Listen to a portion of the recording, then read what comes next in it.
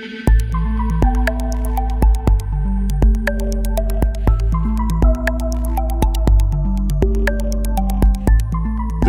is the Onco'Zine Brief with Peter Hofland and Sonia Portillo.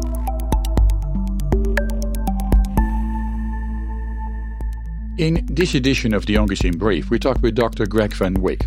Dr. Van Wyk is currently serving as Chief Executive Officer and Chief Medical Officer of Noxopharm, a clinical-stage Australian drug development company with offices in Sydney, New York, and Hong Kong.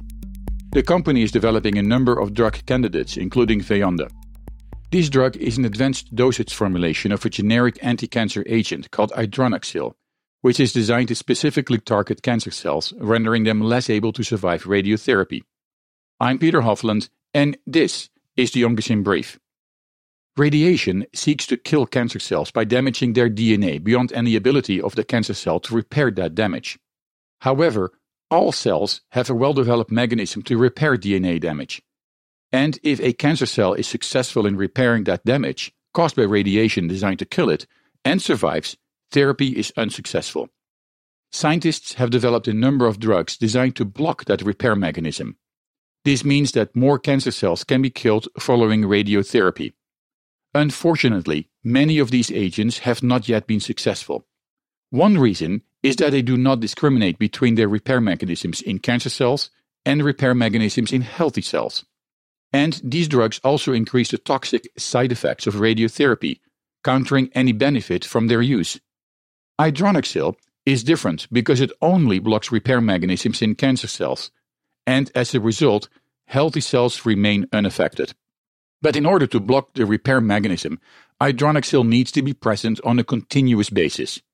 When it is not present, the repair process continues unabated. Researchers at Noxopharm have been able to develop a formulation of Idronoxil that keeps the agent in the body in an active form for long periods of time. The result is a continuous anti-cancer effect for as many days as the drug is administered. The drug has also been studied as an adjunct therapy to standard of care chemotherapy. The purpose of this approach is to increase the sensitivity of widely used chemotherapies, while at the same time reducing the many well-documented damaging side effects. Earlier this year, data from the first series of preclinical studies confirmed that Idronoxil activates the cell associated with both the innate and the adaptive immune systems.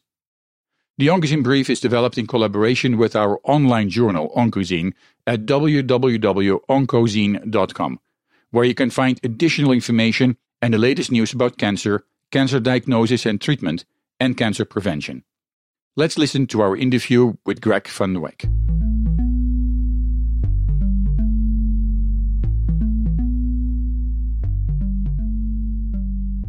Welcome, Dr. Van Wyk, to the Onco'Zine Brief.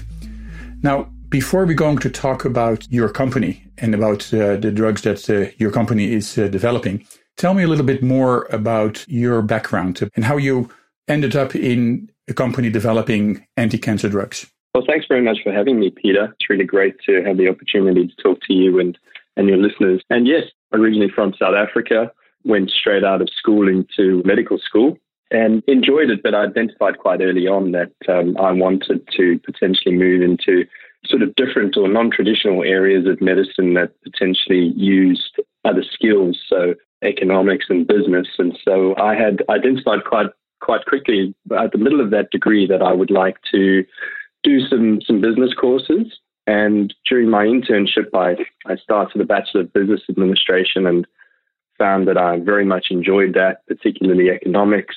I then finished my internship, finished a year of community service in a big hospital in South Africa, and went on to work as a general practitioner and as an emergency physician for about 3.5 years. And during that time, my now wife and I planned to move to Australia, and we did so in 2006, working as an emergency registrar, and was lucky enough to get a job with Eli Lilly. And over the next 12 years, had a very enjoyable career with Eli Lilly, mainly medical side of business, but I'd always been viewed as somebody who had a penchant for the commercial side of business, the understanding of strategy. I was lucky enough to move my way into management. I managed the Australian New Zealand medical team for about 3 years. And then I was lucky enough to move to Northwestern Europe, based in the UK, managing what essentially was Northwestern Europe, about 100 people. And for us at Lilly at the time, all roads ultimately would lead to Indianapolis. And I made the decision that I'd like to come back to Australia, which I did at the beginning of 2018. And I started studying and I started looking at potentially moving into consulting. But I had been in touch with various recruitment agencies, and I had said, look, if an opportunity came up to work in a biotech or in a startup pharmaceutical company, that would be absolutely my number one sort of dream job. And that's quite a rare opportunity in Sydney. Most of the startups in the health technology sphere in Australia are based in Melbourne and Brisbane. This opportunity came up and it was too good to refuse. Initially, it was the chief medical officer. And at the time, the CEO said to me, look, if you come on board and we like what you're doing, I'm going to progressively move into more of an executive board role, and I'd like you to take on the CEO role. And that all now has come to pass. It's been a lot of hard work, but a lot of fun. We've made huge progress in the time that I've been there. And how I came to be in oncology, I've always been interested in medicine in all its aspects. And most recently, I was working in across a range of products, but I was working a lot on immunology. And I was very interested in immunology, and also seemingly the yin and the yang of immunology these days is immunology in terms of autoimmune disease and then immunology in terms of oncology. The opportunity to work in an oncology company, but especially to lead the overall clinical development plan of that from a perspective of understanding how pharmaceutical drug development is done, but also how we need to focus on how that delivers value to the end users is something that I really bring to the fore. And that's exactly what I've been doing since I've arrived at Noxopharm. When you look at South Africa versus, for example, Australia or Europe, I think you are also in a very unique position to look at pharma, look at drug development, and see some of the major differences in each of those areas. Can you tell me a little bit about that? Absolutely. It is very interesting. And I did a Master of Economics along the way, and I've become very interested in particularly welfare economics and the role of welfare economics, be that equity versus efficiency of healthcare delivery in different economies. You see one approach in the United States, you see one approach in Europe, and then you see very different approaches in Africa and Asia. And what's clear is that nobody has cracked it. There's things to like about each of those economies. As far as drug development is concerned, the most important difference, I think, is how that product lands in the marketplace. And they are very, very different marketplaces. A lot of developed economies are very happy to support the research, but then struggle when it comes to actually paying for the technology. I think as we move into sort of rarer and rarer diseases with more and more sophisticated technologies, gene therapies, etc., which are now potentially going to be priced in the millions of dollars for each treatment, we're moving to a point where very, very few people are going to be able to afford these kinds of healthcare.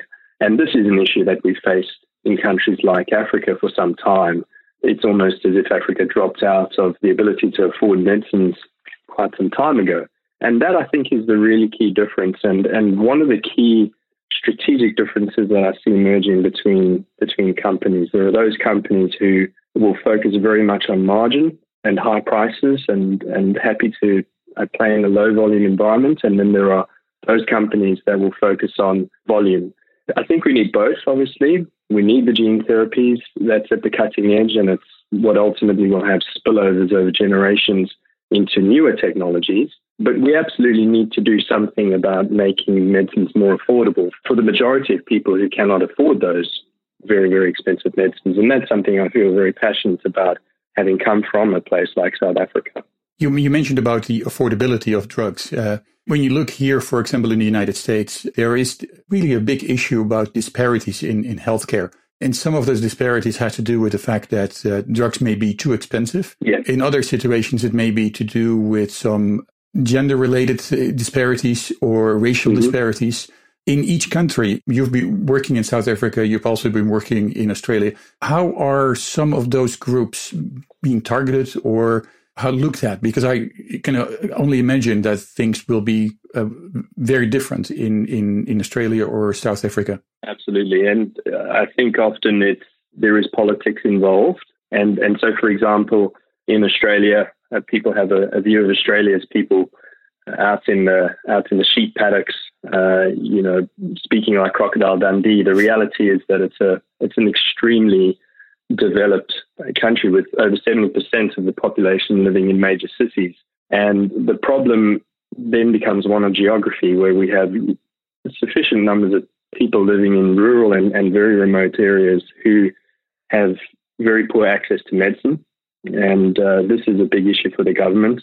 And then, unfortunately, an issue for the government that has not been addressed very well for a long period of time is what they refer to as the gap in Australia, where Aboriginal people live for about 25 years. Their life expectancy is 25 years less than non-Aboriginal people. And that clearly is something that needs to change. So that's important in Australia. Let's take a break. After the break, we're back with Dr. Greg Van Wyk. Dr. Van Wyk is currently serving as Chief Executive Officer and Chief Medical Officer of Noxopharm, a clinical-stage Australian drug development company with offices in Sydney, New York, and Hong Kong. The company is developing a number of drug candidates, including Veyonda, an advanced dosage formulation of a generic anti-cancer agent called Idronoxil, which is designed to specifically target cancer cells, rendering them less able to survive radiotherapy.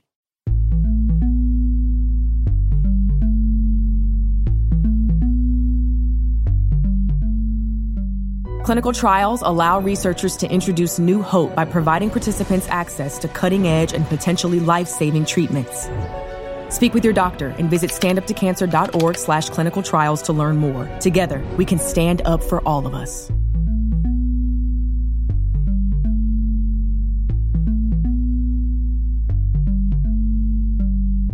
This is the Onco'Zine Brief with Peter Hofland and Sonia Portillo.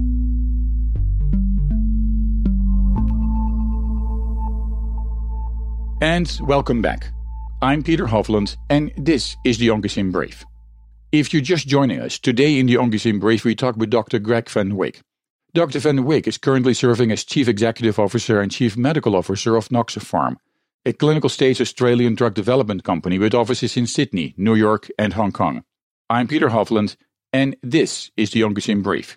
What's been important in Australia, I lived through the HIV epidemic in South Africa at a time where the president didn't believe in the concept of HIV, or perhaps found it convenient not to do so. And fortunately in South Africa, as this took place perhaps first in a country like Uganda, when the government acknowledged that HIV was real and started to do something about treating patients with highly active antiretroviral therapy, the rates of infection have stabilized and if not started to decline. And I think this comes all the way back to the importance of making sure that we do foster innovation. And I think this is where the United States, where the rest of the world has the United States to thank, because whilst prices may be high for Americans, the reality is that the fact that the United States is prepared to pay for innovation, that the rest of the world benefits from that innovation once it becomes generic. And of course, then one innovation leads to another, that incremental innovation. And so highly active antiretroviral therapy was far too expensive when it first came into South Africa, but now we can treat people quite cost effectively. So these are the sort of disparities that we see. And then, yes, as you mentioned, in the United States, perhaps there is more of a postcode disparity that we see. And we also see in countries like the United Kingdom. Yeah, you usually, for example, if you live in the more rural states, people may be able to afford the drug therapy, but simply not the ability to travel for 200-300 miles to a clinic. When you look at a company like Eli Lilly, the company you were working for a long time, and you compare that right now to a company like Noxopharm, I mean, there is obviously a big difference in the kind of company, in a sense. One is a startup, one is an established, long-term, big pharma company. What are some of the key differences that you have observed and some of the things that you may had to learn in terms of or apply to your current company? One of the biggest commonalities I think we share is that we genuinely are engaged in the business of trying to bring medicines to people to enable them to live longer and happier lives. So that's really what we're all focused on. And I've been very happy in my career, both at Eli Lilly and here, to have observed that is genuinely what we're focused on. In terms of the key differences, obviously Lilly has access to just incredible resources, nearly 40,000 employees globally, significant talent internally, as well as access to talent externally, a lot of different focus areas. It's a big machine, in essence.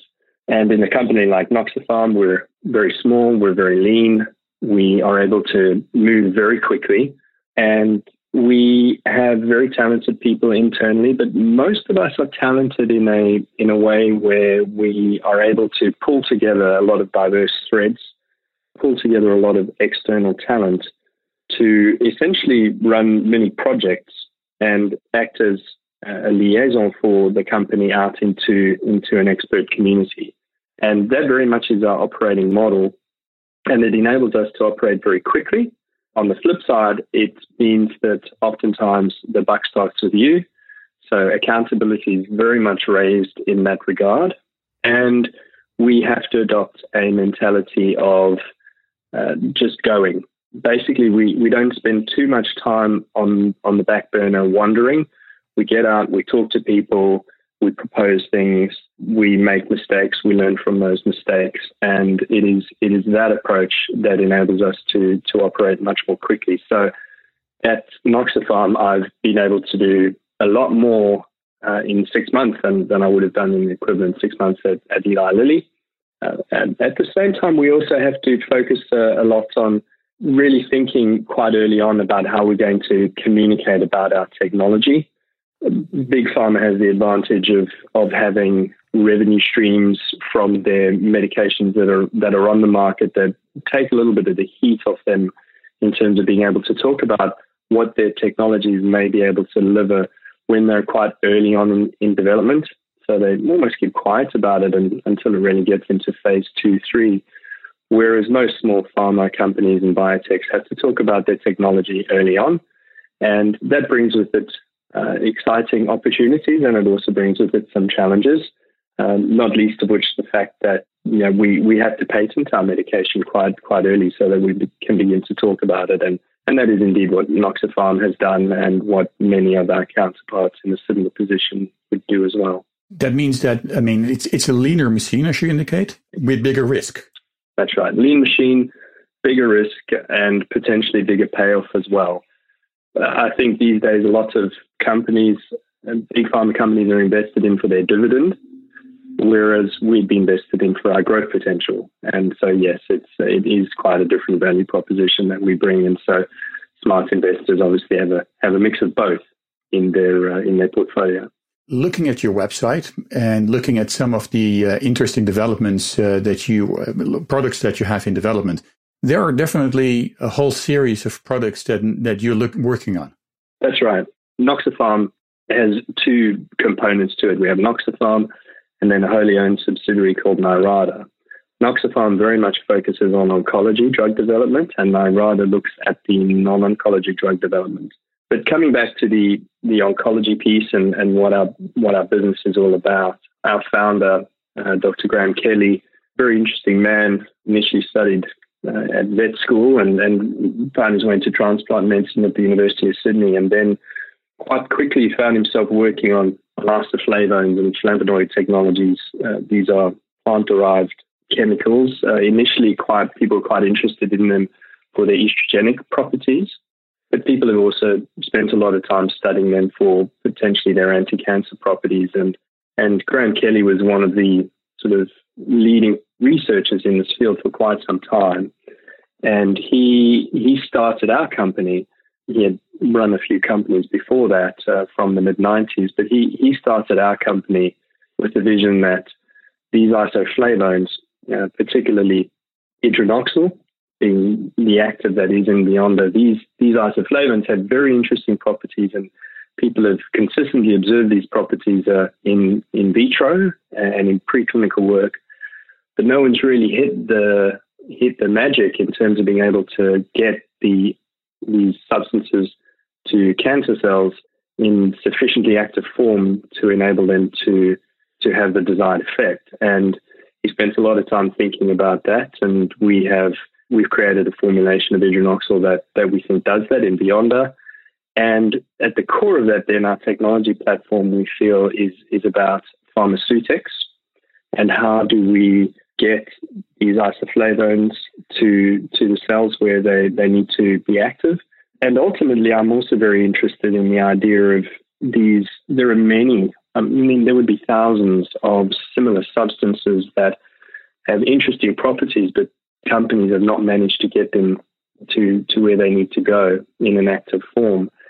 And we feel that's a very interesting area for us to focus in terms of our drug discovery efforts or our early phase drug development efforts going forward. You mentioned that some of those products or some of the developments are based on plant-derived kind of substances.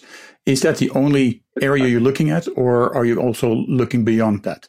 So at the moment, we're very much focused on Idronoxil itself. That's Idronoxil in a suppository formulation to enable it to bypass both the gut metabolic effects, so the glucuronidation and avoid those transferases, plus also avoid going through the liver and being metabolized via first pass effect in the liver, which is a very common problem for a lot of pharmaceutical products.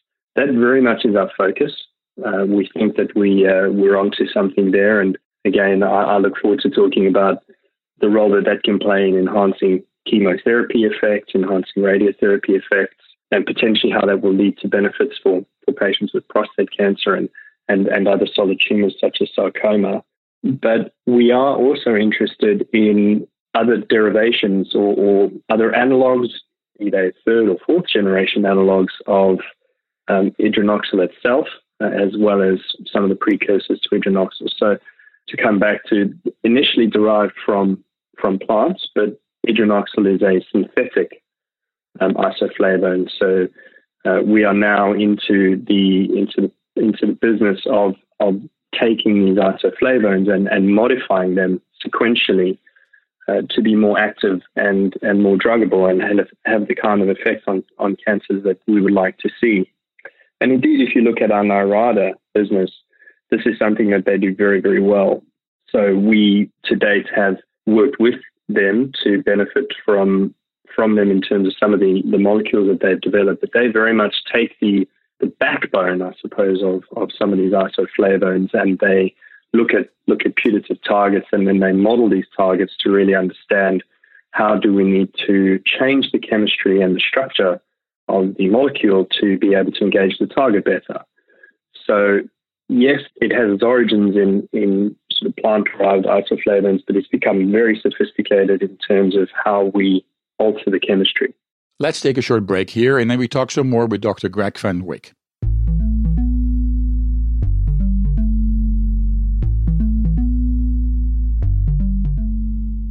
Over the years, you've brought them into your home. You were prescribed opioids after the C-section and after Dad's back injury. They helped when you were in pain, and you held on to them just in case. But did you know holding on to unused opioids puts your family at risk? Trouble with opioids can start at home with unused medicines such as pills, patches, and syrups. You can remove the risk and protect your family. Find out how at www.fda.gov/drug disposal.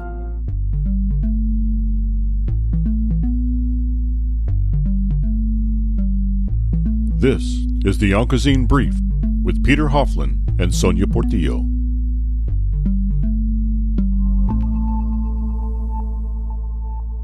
Welcome back. I'm Peter Hofland, and this is the Onco'Zine Brief. If you're just joining us, today in the Onco'Zine Brief we talk with Dr. Greg Van Wyk. Dr. Van Wyk is currently serving as Chief Executive Officer and Chief Medical Officer of Noxopharm, a clinical-stage Australian drug development company with offices in Sydney, New York, and Hong Kong. Now, one of the indications you're working on very hard right now is in advanced prostate cancer. Now, prostate cancer happens often. but it's not necessarily something that everybody is being treated for, except in the advanced stages. And then the saying goes that men who die might die with prostate cancer and not necessarily as a result of prostate cancer. And so in many cases, if it's not necessarily to be treated, then that's not happening. But in your case, when we look at advanced prostate cancer and when we look at the treatment options that are there, that is a very special group of people where treatment is lacking. Tell me a little bit about that. Prostate cancer is a very interesting disease. It's got many different faces, both in terms of the different cancers that patients get at the beginning, how aggressive is their cancer. One might be very aggressive versus another person's, and also in the way that they evolve. So the dynamic sort of stages that a prostate cancer goes through is quite varied as well. And as you point out, many men will ultimately die with prostate cancer, but from another cause. It's actually only in the later stages of the disease where they are more likely to die from their prostate cancer than from other causes. Now, that being said, about 1 in 40 men in the United States will die from prostate cancer. So even though many men who get prostate cancer do not die from their prostate cancer, it is still a significant cause of death. And in Australia last year, we estimate that we lost 3,500 men to prostate cancer. So it remains a big issue, in large part because it is so common. And yes, treatments are still needed for these men with late-stage prostate cancer. So prostate cancer goes through some phases. First, it's localized in the prostate gland. That's where we really try and treat it definitively and have achieved great success, both in terms of advances in the way that the prostate gland might be removed or ways in which the prostate gland might be essentially taken away through high-dose radiation. However, if the prostate cancer spreads outside of the prostate gland, it's referred to as being metastatic. And even then, many men with metastatic disease can control their disease because it will respond to anti-androgen therapy. So testosterone really drives the growth of prostate cancer, and we can overcome the effects of testosterone through what we sometimes refer to as chemical castration. Many men, again, will take this therapy and their prostate cancer will be under control for a long period of time. There have been a lot of great new therapies come to market where men can take oral sort of anti-androgens and control their disease quite nicely. Unfortunately, some men stop responding to that hormone therapy, and then they have what we refer to as metastatic castration-resistant prostate cancer. And these men, unfortunately, do not do very well. Their median survival is about 13 months.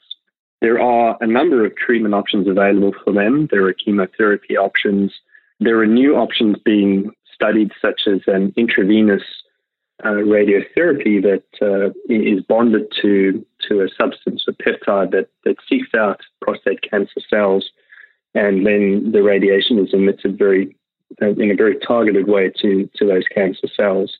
These are some of the really exciting developments that are coming for these men, but again, many men will not respond to that therapy as well. And so we are very excited about the prospects of bringing Veyonda to market for men with metastatic castration-resistant prostate cancer, these men who are really in stage. And initially, we focused our efforts on some of these men will have metastases in their bone. If you look at men who have this disease using nuclear medicine scans, it can be quite scary, actually. You see these metastatic, these tumor deposits throughout their body, particularly in their bone, and it can be very painful. So what happens for some of these men is they will be offered what's referred to as palliative radiation or low-dose radiation. And really the intent there is to shrink the tumor, alleviate the pain, improve their quality of life as for the last few months that they will be alive. It does not come with the intent of prolonging their life. Now, we are studying the addition of Veyonda to that palliative radiation to explore whether we can actually prolong life through the addition of Veyonda to that palliative radiation. And also, are we seeing more benefit in terms of quality of life and in terms of pain? And we have a study that's going on right now and has reported some initial results, and we were very encouraged by those. We saw more patients having a response in terms of their prostate-specific antigen, which is the blood test. It's a very good surrogate marker of disease activity. We saw responses there in a small number of patients that is encouraging. We also are studying Veyonda in combination with that intravenous radiation that I referred to, and we will, within the next 2 months, see the very initial results of that study, and it's so far been well tolerated, which is consistent with the study that we've done. We've had over 76 patients treated in the clinic now with Veyonda, and it's been very well tolerated, few adverse events. And so we're really hoping to potentially bring it to market for these men with late-stage prostate cancer. Now, the goal, of course, for all pharmaceutical companies in oncology drug development is you start at sort of end-of-life care for patients who've run out of options, and then you progressively move your technology forward in the treatment continuum. And that is exactly what we plan to do with Veyonda in due course, principally because it is really well tolerated. So we think we can treat these men who potentially are still going to live for some time with this agent because it is not particularly toxic. Now, how does Veyonda benefit these patients? Perhaps the most interesting thing that we've seen in case reports, and we have seen some evidence of this in our clinical trials as well, is we apply this palliative radiation to one problematic lesion that the patient has. They have many in their body, but we apply the radiation to one. We look at what happens to that tumor, and then we look at what happens to other large tumors in their body.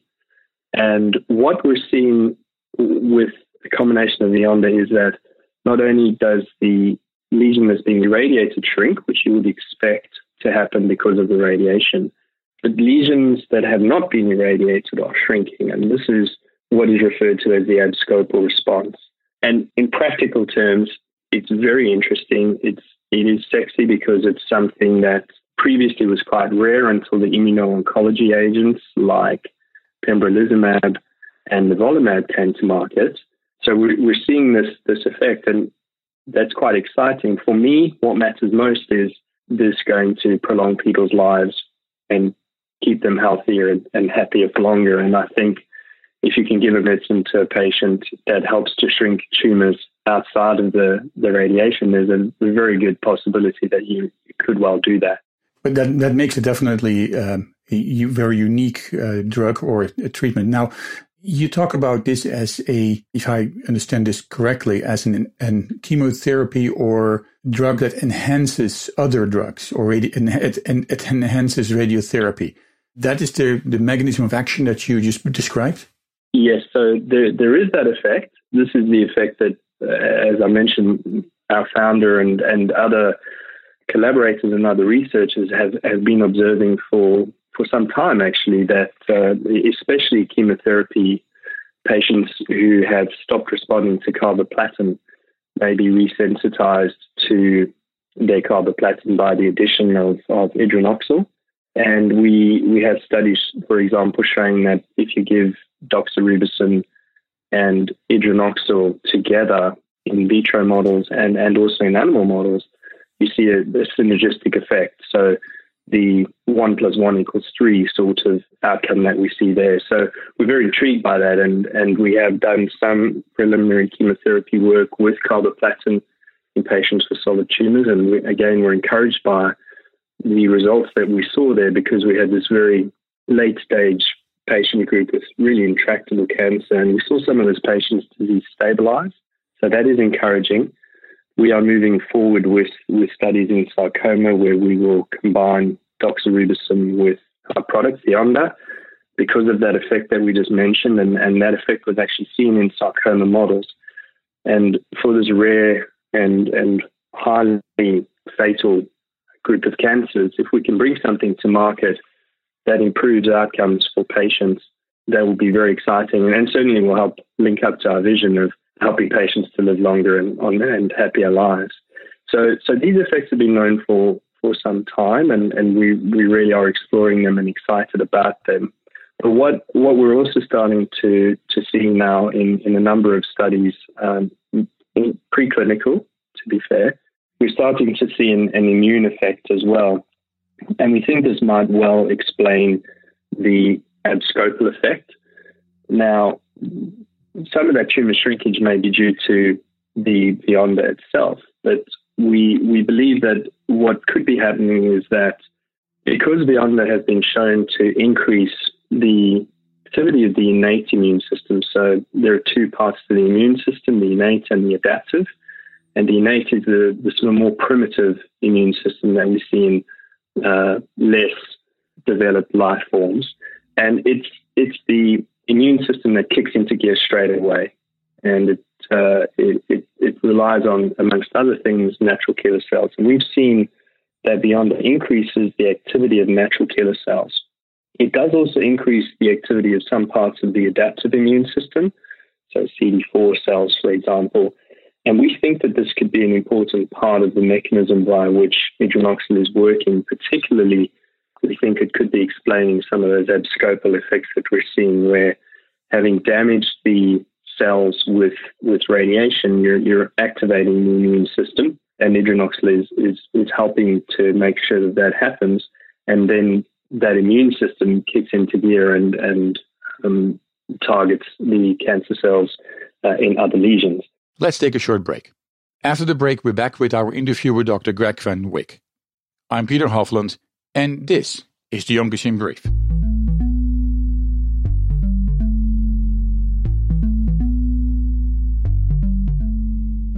Did you know that generic drugs are just as safe and effective as brand name drugs? Generics might look different, but they work the same way. And they can even save you money. Don't believe me? Ask your doctor or pharmacist. Or visit fda.gov/generic drugs.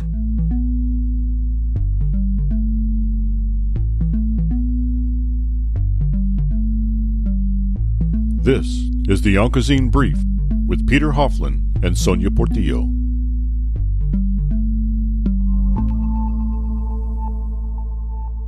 And welcome back. I'm Peter Hofland, and this is the Onco'Zine Brief. Our interview today with Dr. Greg Van Wyk was recorded in Phoenix, Arizona in April 2019. So this is a hypothesis at the moment to potentially explain some of the clinical effects that we have seen. And we have a number of studies underway preclinically to really inform that, with the goal of ultimately doing a study of Idronoxil or Veyonda in combination with one of the commercially available checkpoint inhibitors. So these have been the real revolution in cancer care over the last 5 years, where starting with ipilimumab and then rapidly moving to Keytruda or pembrolizumab and nivolumab or Opdivo, we've seen patients with disease such as melanoma that was almost invariably fatal. Now, up to 25% of those patients are able to live for years following remission induced by these treatments. So we would like to move in that direction as well. But we have some preclinical work to complete this year before we know which one would make sense for us to combine Veyonda with. Now, one of the mechanisms of action of the drug that you are actually in development, Veyonda, is that it actually blocks DNA repair. Now, that is important in case a cancer cell is being attacked. And of course, that's that the cancer or this cancer cell can't repair itself and do more damage. Tell me a little bit more about that. Yes, Idronoxil has a number of effects inside the cell that play a role in apoptosis or cell death, programmed cell death, and also prevention of pro-survival signaling as well. And one of those is DNA repair, so it blocks DNA repair. So once you damage a cell with radiotherapy, for example, and this is why we're quite interested in radiotherapy as well, is that if you're able to block DNA repair, then the cell is unable to repair that initial damage caused by the radiotherapy. So it's quite remarkable how resilient the body is and how resilient cells are, that they can be damaged by DNA. They're then able to repair the damage that's occurred. Now, we don't want that to happen when we're treating cancer, of course. And so by combining Veyonda with radiotherapy, our goal is to prevent the cell's ability to repair that DNA damage caused by the radiotherapy. And to be fair, it could also be caused by chemotherapy and others. By preventing that repair, the cell actually then dies. And so that is where we hypothesize we may be augmenting the effect of radiotherapy. There's a lot of exciting developments that we've just talked about in little under an hour right now. This year, your company is going to, or meeting a lot of milestones. There are a lot of milestones that are ahead of you. You're going to present a number of very interesting studies in a number of meetings, nuclear society meetings, nuclear medicine meetings, annual oncology meetings. Tell me a little bit about some of the things that you hope to present.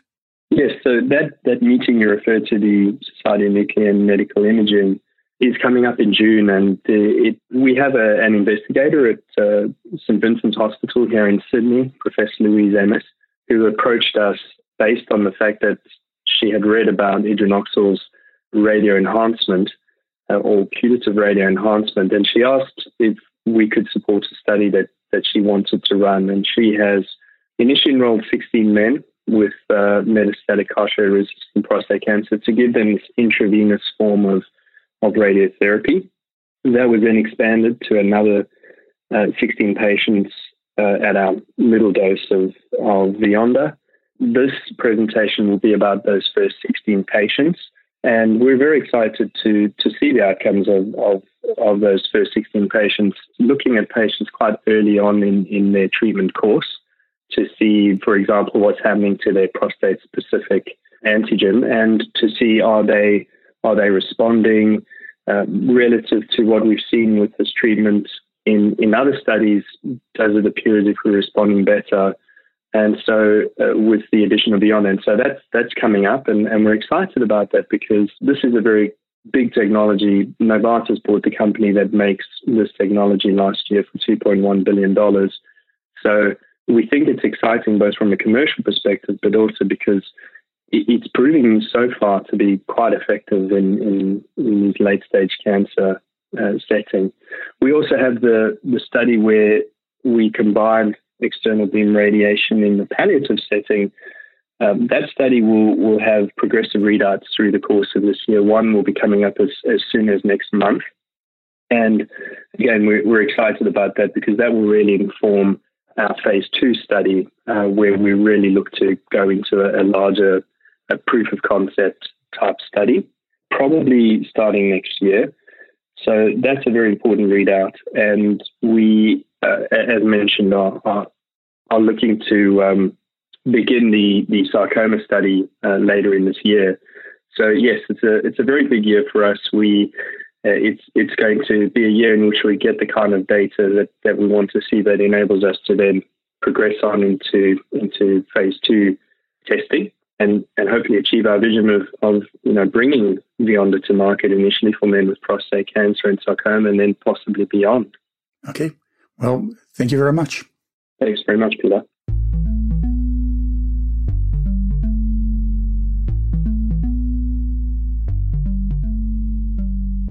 Noxopharm's Veyonda works in tandem with both chemotherapy and radiotherapy.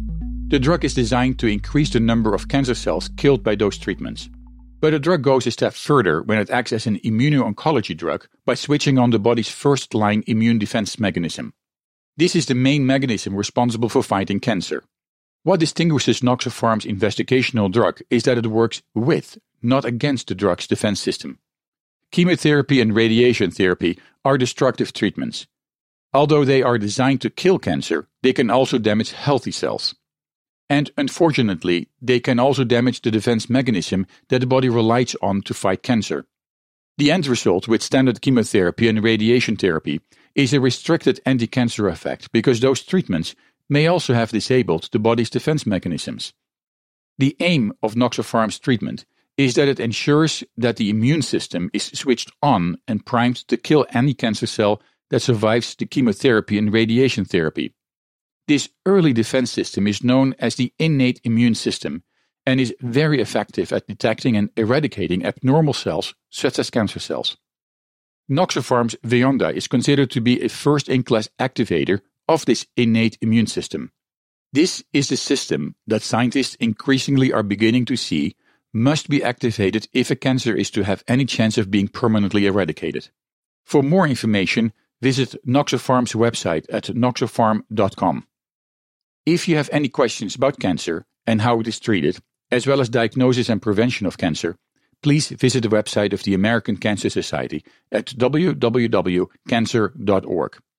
For more information about clinical trials and drug development and how new anti-cancer agents are being developed, visit the website of the American Society of Clinical Oncology at www.asco.org. Here you can find more doctor-approved information.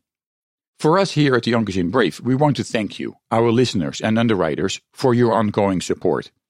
Thanks to your support, our program now has a wider reach with distribution via iHeartRadio, in addition to PRX, Public Radio Exchange, and in the United Kingdom and mainland Europe via UK Health Radio.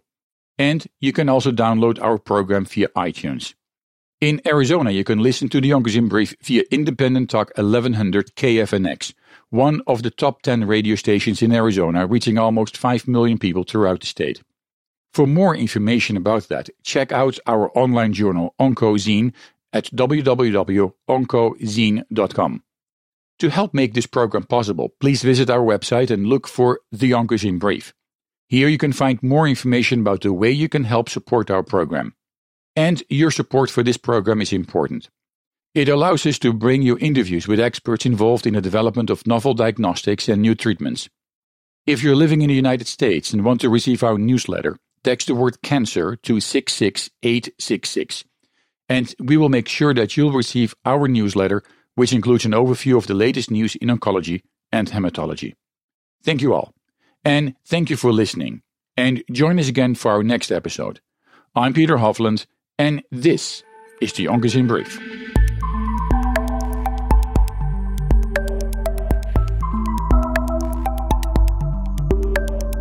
The Onco'Zine Brief is produced for Sun Valley Communication by Peter Hofland, Sonia Portillo, Evan Wendt, David Kaler, and Sean Mayer, and distributed by InPress Media Group. Support for the Onco'Zine Brief comes from listeners of this station and our commercial underwriters and advertisers. For more information about underwriting and sponsoring options, contact Sean Mayer in California at 949-923-1660 or visit our website at oncozine.com/underwriting. The Onco'Zine Brief contains health and medicine-related information and is provided for educational and entertainment purposes only. The content is not intended as a substitute for professional medical or health advice and does not replace your doctor's advice. Your doctor is the best person to answer questions about your personal health. If you hear something in this program that doesn't agree with what your doctor has told you, ask him or her about it.